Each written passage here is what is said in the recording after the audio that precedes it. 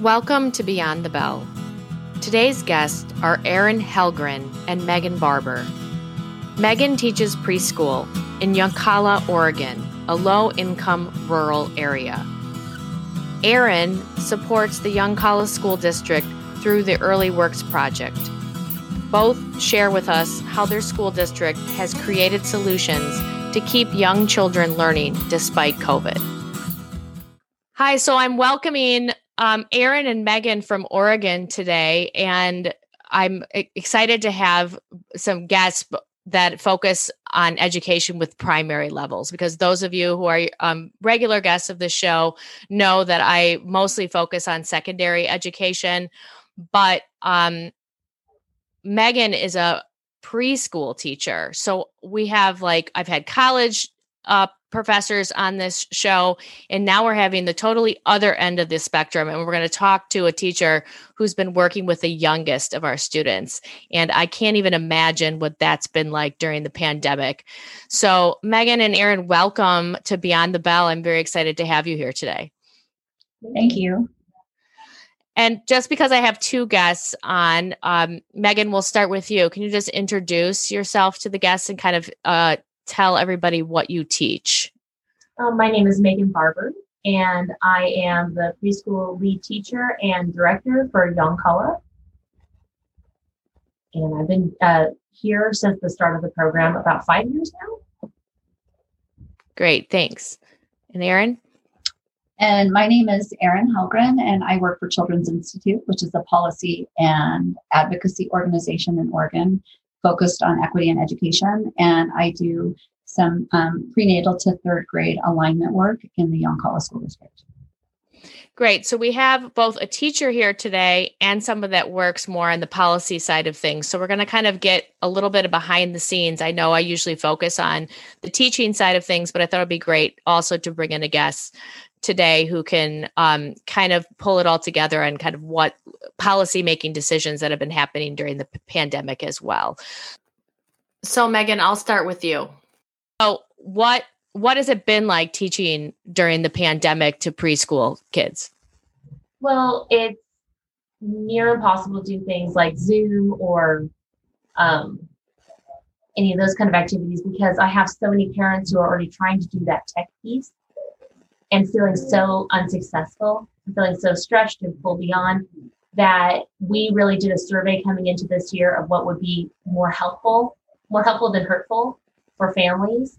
And so what we did is we chose to do a more, choose a different media of doing Facebook and doing a private page where we could be able to, as teachers, post things and kind of do our normal routines that we would do through videos, so they could come anytime they wanted and be able to participate and check in, send their own videos, talk with other parents, and have that kind of communion and connection.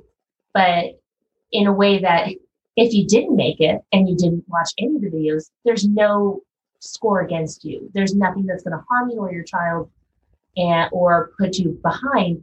It's just, this is here offered to you if you want it to get. And then to supplement, we would send supplies home when we were doing distance learning, and anything we could along with lessons. But again, it was always under this thing of, this is to be helpful, and if you can't do it, we understand. If you need help or support, let us know what we can do. But if you end up having this box of stuff you never even touched, it is what it is. Because there's enough on our plates right now. We recognize. And so the moment we were able to come back into school, we didn't hit the books immediately or try to make it all about academics. We wanted to take so much time to just celebrate being near each other and to just have some joy and time and play, because that's what we needed.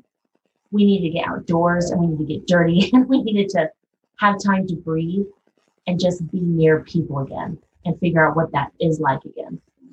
So give us the timeline. How long were you distance learning? And then how long were you in person? Like, what has been this year like in terms of how long you did each piece? So our distance learning started right before Easter of last year, and it was a little bit of a frenzy here in Oregon. I think we thought we were going to be out maybe for an additional week for Easter break or for spring break. And we ended up, of course, being out until the next school year. And then we were able to bring younger kids back into the building. I think about October, we started to bring kids into the building. And of course, during the time between May, the end of June when school ended, and September, we spent a lot of time working with our families and working with our community and working with our school staff and really creating a plan that was responsive to like the variety of needs of families in our community, and also embedding the new COVID protocols, both the preschool protocols and then like the school district protocols. So I feel like Megan and her staff had like an extra load on their plate, because not only did they have to think about the district policy, but then they also had to think about the new protocols around preschool for the state of Oregon. I don't know if Megan wants to share some of their process for. Well, I feel like one of the biggest things was just even making sure before we opened any doors, we had to meet with all the parents and make sure everyone was aware, because there's such confusion of like, does my kid have to wear a mask? Does my kid not have to wear a mask? Do they have to stay so many feet away from each other? What's it going to look like? There's so much anxiety. And there's so much fear that even though we couldn't go in their house, normally we do home visiting and we take time before we start each year to connect with families in that personal way. We'd have to meet them outside their house or outside the building or whatever we could to have face-to-face time and walk through it, so we could have time to just answer questions. We could have time to show that no matter what, we're going to make sure everybody's going to be safe, but we're still going to get to be like kids and do what we need to do to have fun. I think that was one of the biggest shifts that this year had to be of just really baby stepping that process and making sure we think through every minute little detail so we can answer those questions. And what was some of the protocol that you put in place for that age group, and how do you enforce it with kids that age? So we were really lucky. Preschool already had so many strict regulations about being clean and taking care of everything, because it's one of the grossest times of our development. It's just a lot of like, I got to rub my nose on everything, and I'm basically living tissue for children. And so we were already like a very on-it staff for being able to take care of everything. But what we recognize is it could easily get very overwhelming, where it becomes the teacher coming and cleaning everything as we go. And so we were very purposeful in making sure that we gave children ownership and responsibility in keeping their classroom safe. And we really spent so much at the beginning of our school year talking about that. Of, hey, here are the expectations, but this is what your part is of how to keep it safe. So when they're done with toys, they know they put in a certain section so we can help sanitize. And they know how to help put it back.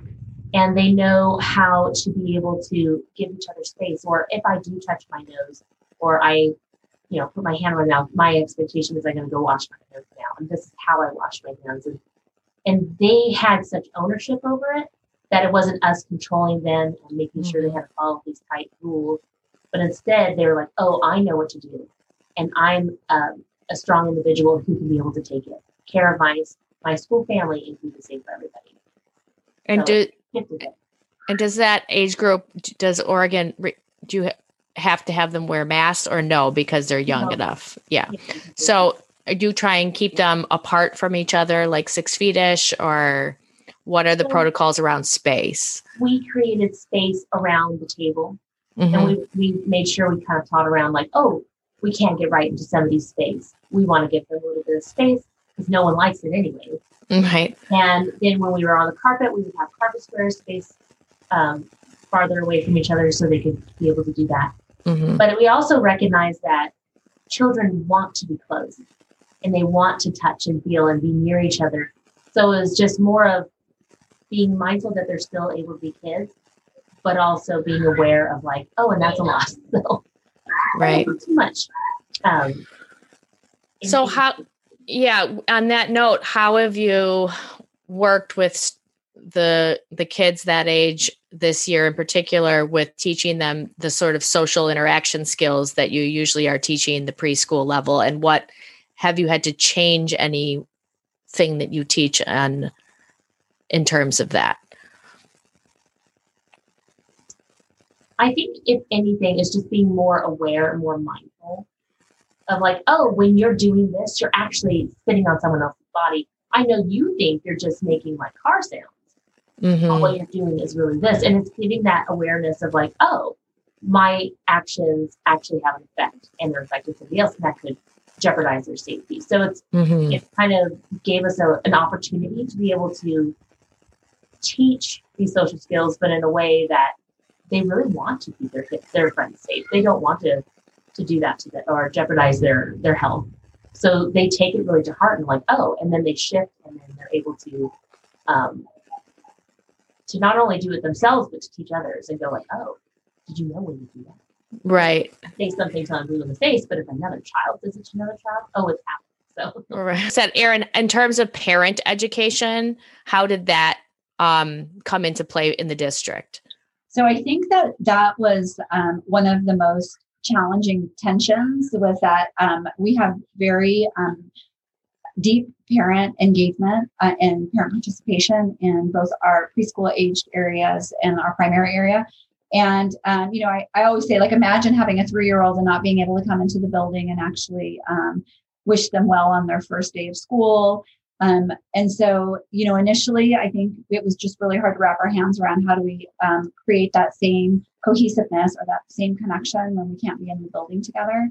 But, it also presented us with this opportunity of really having to think differently and open our minds a little bit to working with all families if we wanted all children to be successful. And so there's families that, like, as a teacher, present themselves as a little bit more difficult or difficult to connect with. We really had to go above and beyond. And I think being able to include them in some of the planning and then just being really mindful of communication. And the preschool did such a beautiful job, and they stuck with it all year in really taking pictures daily and posting pictures so families can see them.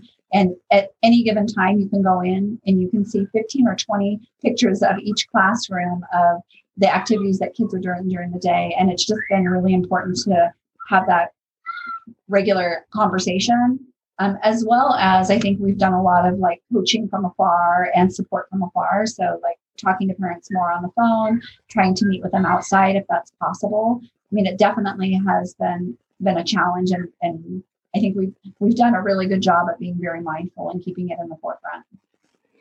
Megan, have you felt that you've had more or less parental contact this year than a typical year? It definitely does feel less in a lot of ways, just because in the past we prided ourselves in being able to have a lot of parent volunteers, and we were able to have so much. We would have like family nights and all these ways to kind of come together, and that you can't sometimes supplement some of the beauty of those face-to-face contact times when we're all coming together. And it was really hard to try to do it, and it's so disconnected because we can't meet as a whole. But even so, there's also this other sense that we have parents who have such a different level of appreciation. And so when we do check in and we do talk, they're so much more willing, because they're like, just thank you for taking the kid. Mm-hmm. But they also see how hard we're trying and how hard we're trying to make sure they feel comfortable and that their child is welcome. And so there's still that sense of family and belonging for all of us. It's just not in the way we're used to seeing it. But that doesn't mean we can't still have something wonderful to build off of as the years come. And I think for us, this has been a year of really redefining what the school means to a small community. And so, there has always, I don't want to say always, but there oftentimes can be some tension between the school and the parent, or parents don't really view the school as a place to go and have my needs met or to help me problem solve things that ultimately impact the education of their children, but may fall under more of like a social service or a basic needs service kind of category. And so this year we were really mindful of really checking in with families and ensuring that they have what they needed in their homes to be successful during distance learning and to also be able to take care of their kids. So we at one point were delivering food boxes to nearly every child in the district, and we check in on them regularly. We have some families that we provided with desks and chairs, and we coach them on how to set up a learning area for their kids. Literally, every classroom had a half a dozen approaches to being responsive to each and every family. And I think that, again, like Megan had said, parents really acknowledge and notice that, wow, this school really wants to ensure that our family's needs are taken care of and that our child is connected to the school in the way that that is most responsive to our own individual family's needs. How many families, the preschool families at that level, are keeping their children at home at this point? I have 2 distance learners. 2 distance learners out of how many? We have 24 kids in class. So what have the accommodations been for those 2 distance learners? Like, how are you managing that? Basically, what I did is when we first started, is I went to the families and I said, what is it that you're needing? What are you looking for? We did some assessments. We kind of figured out goals together as a family. And then I asked how they would feel most comfortable setting up a plan. And then, so it's like, I had one family go, really, we want to do homeschooling forever for this child. This is our preferred plan.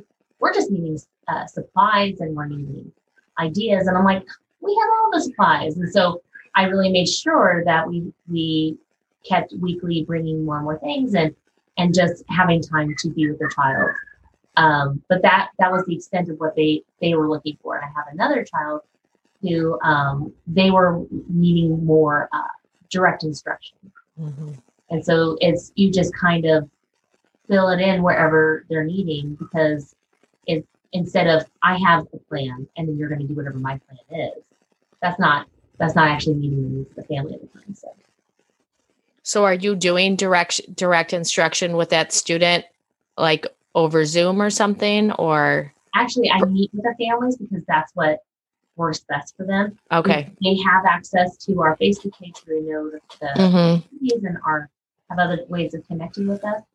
But at the same time, it's also for that family, their plan is like, oh, we're just taking some time right now, but we're going to get back into the classroom. So they're just wanting to kind of stay up to date of what we're doing, mm-hmm. with the intention that they'll be back in the classroom. So it's a different approach.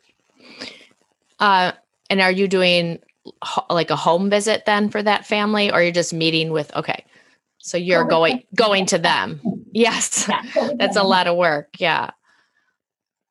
And do you do that after your school day or like with the other kids? Okay.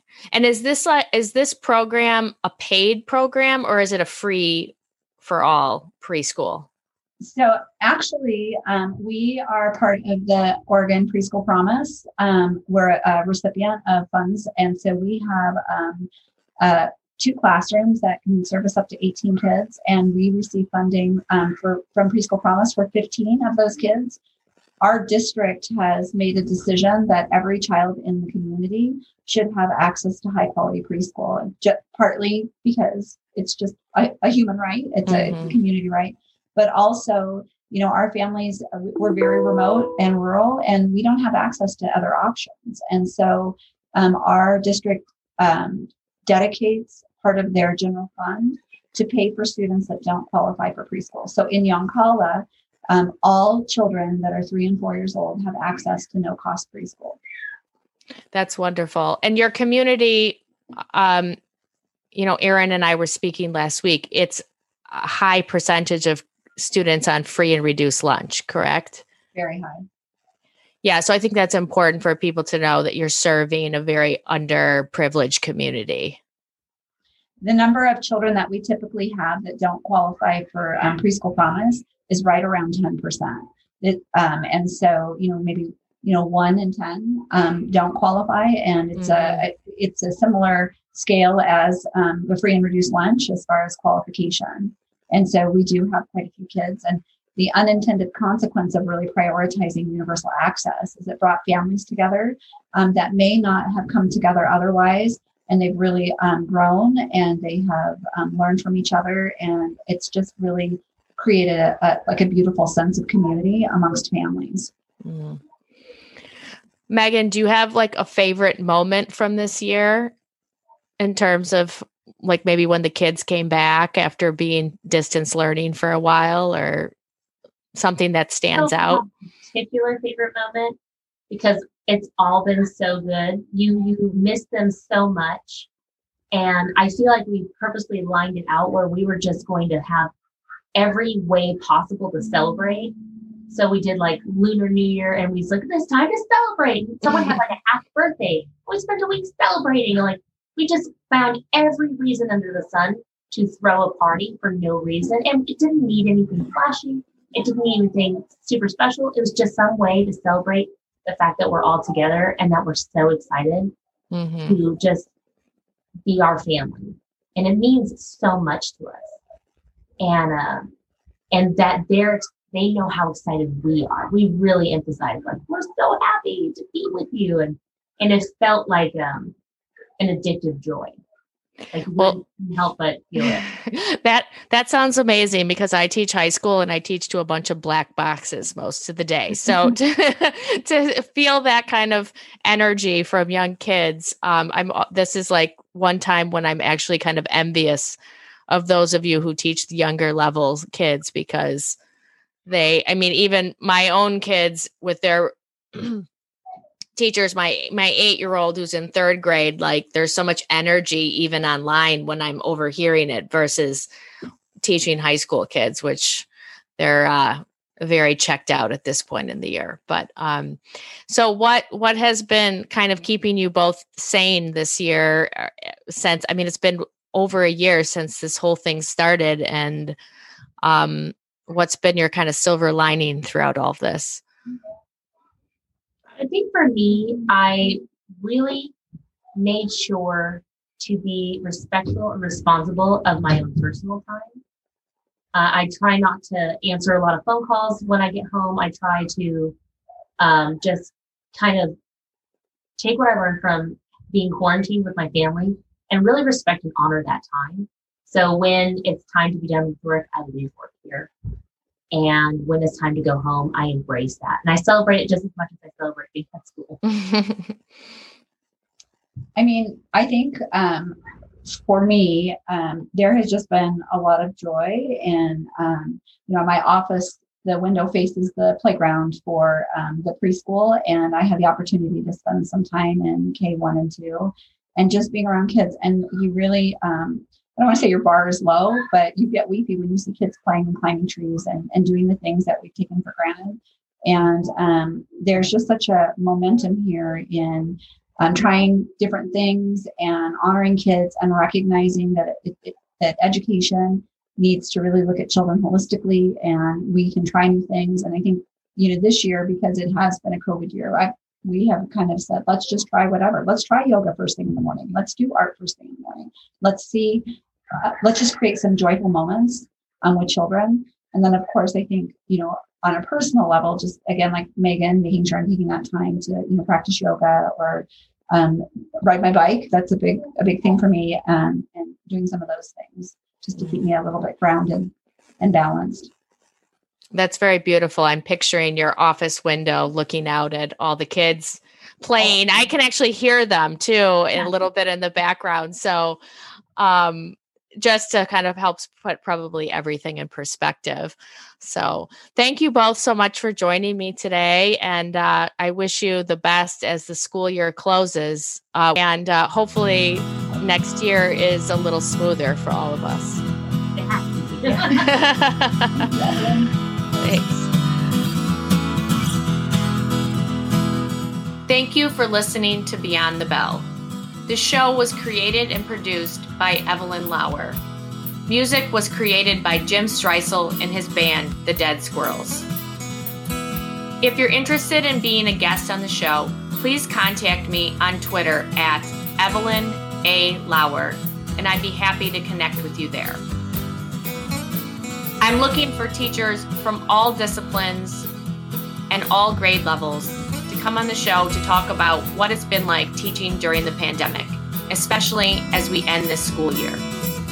Thank you for listening, and I hope you have a great week.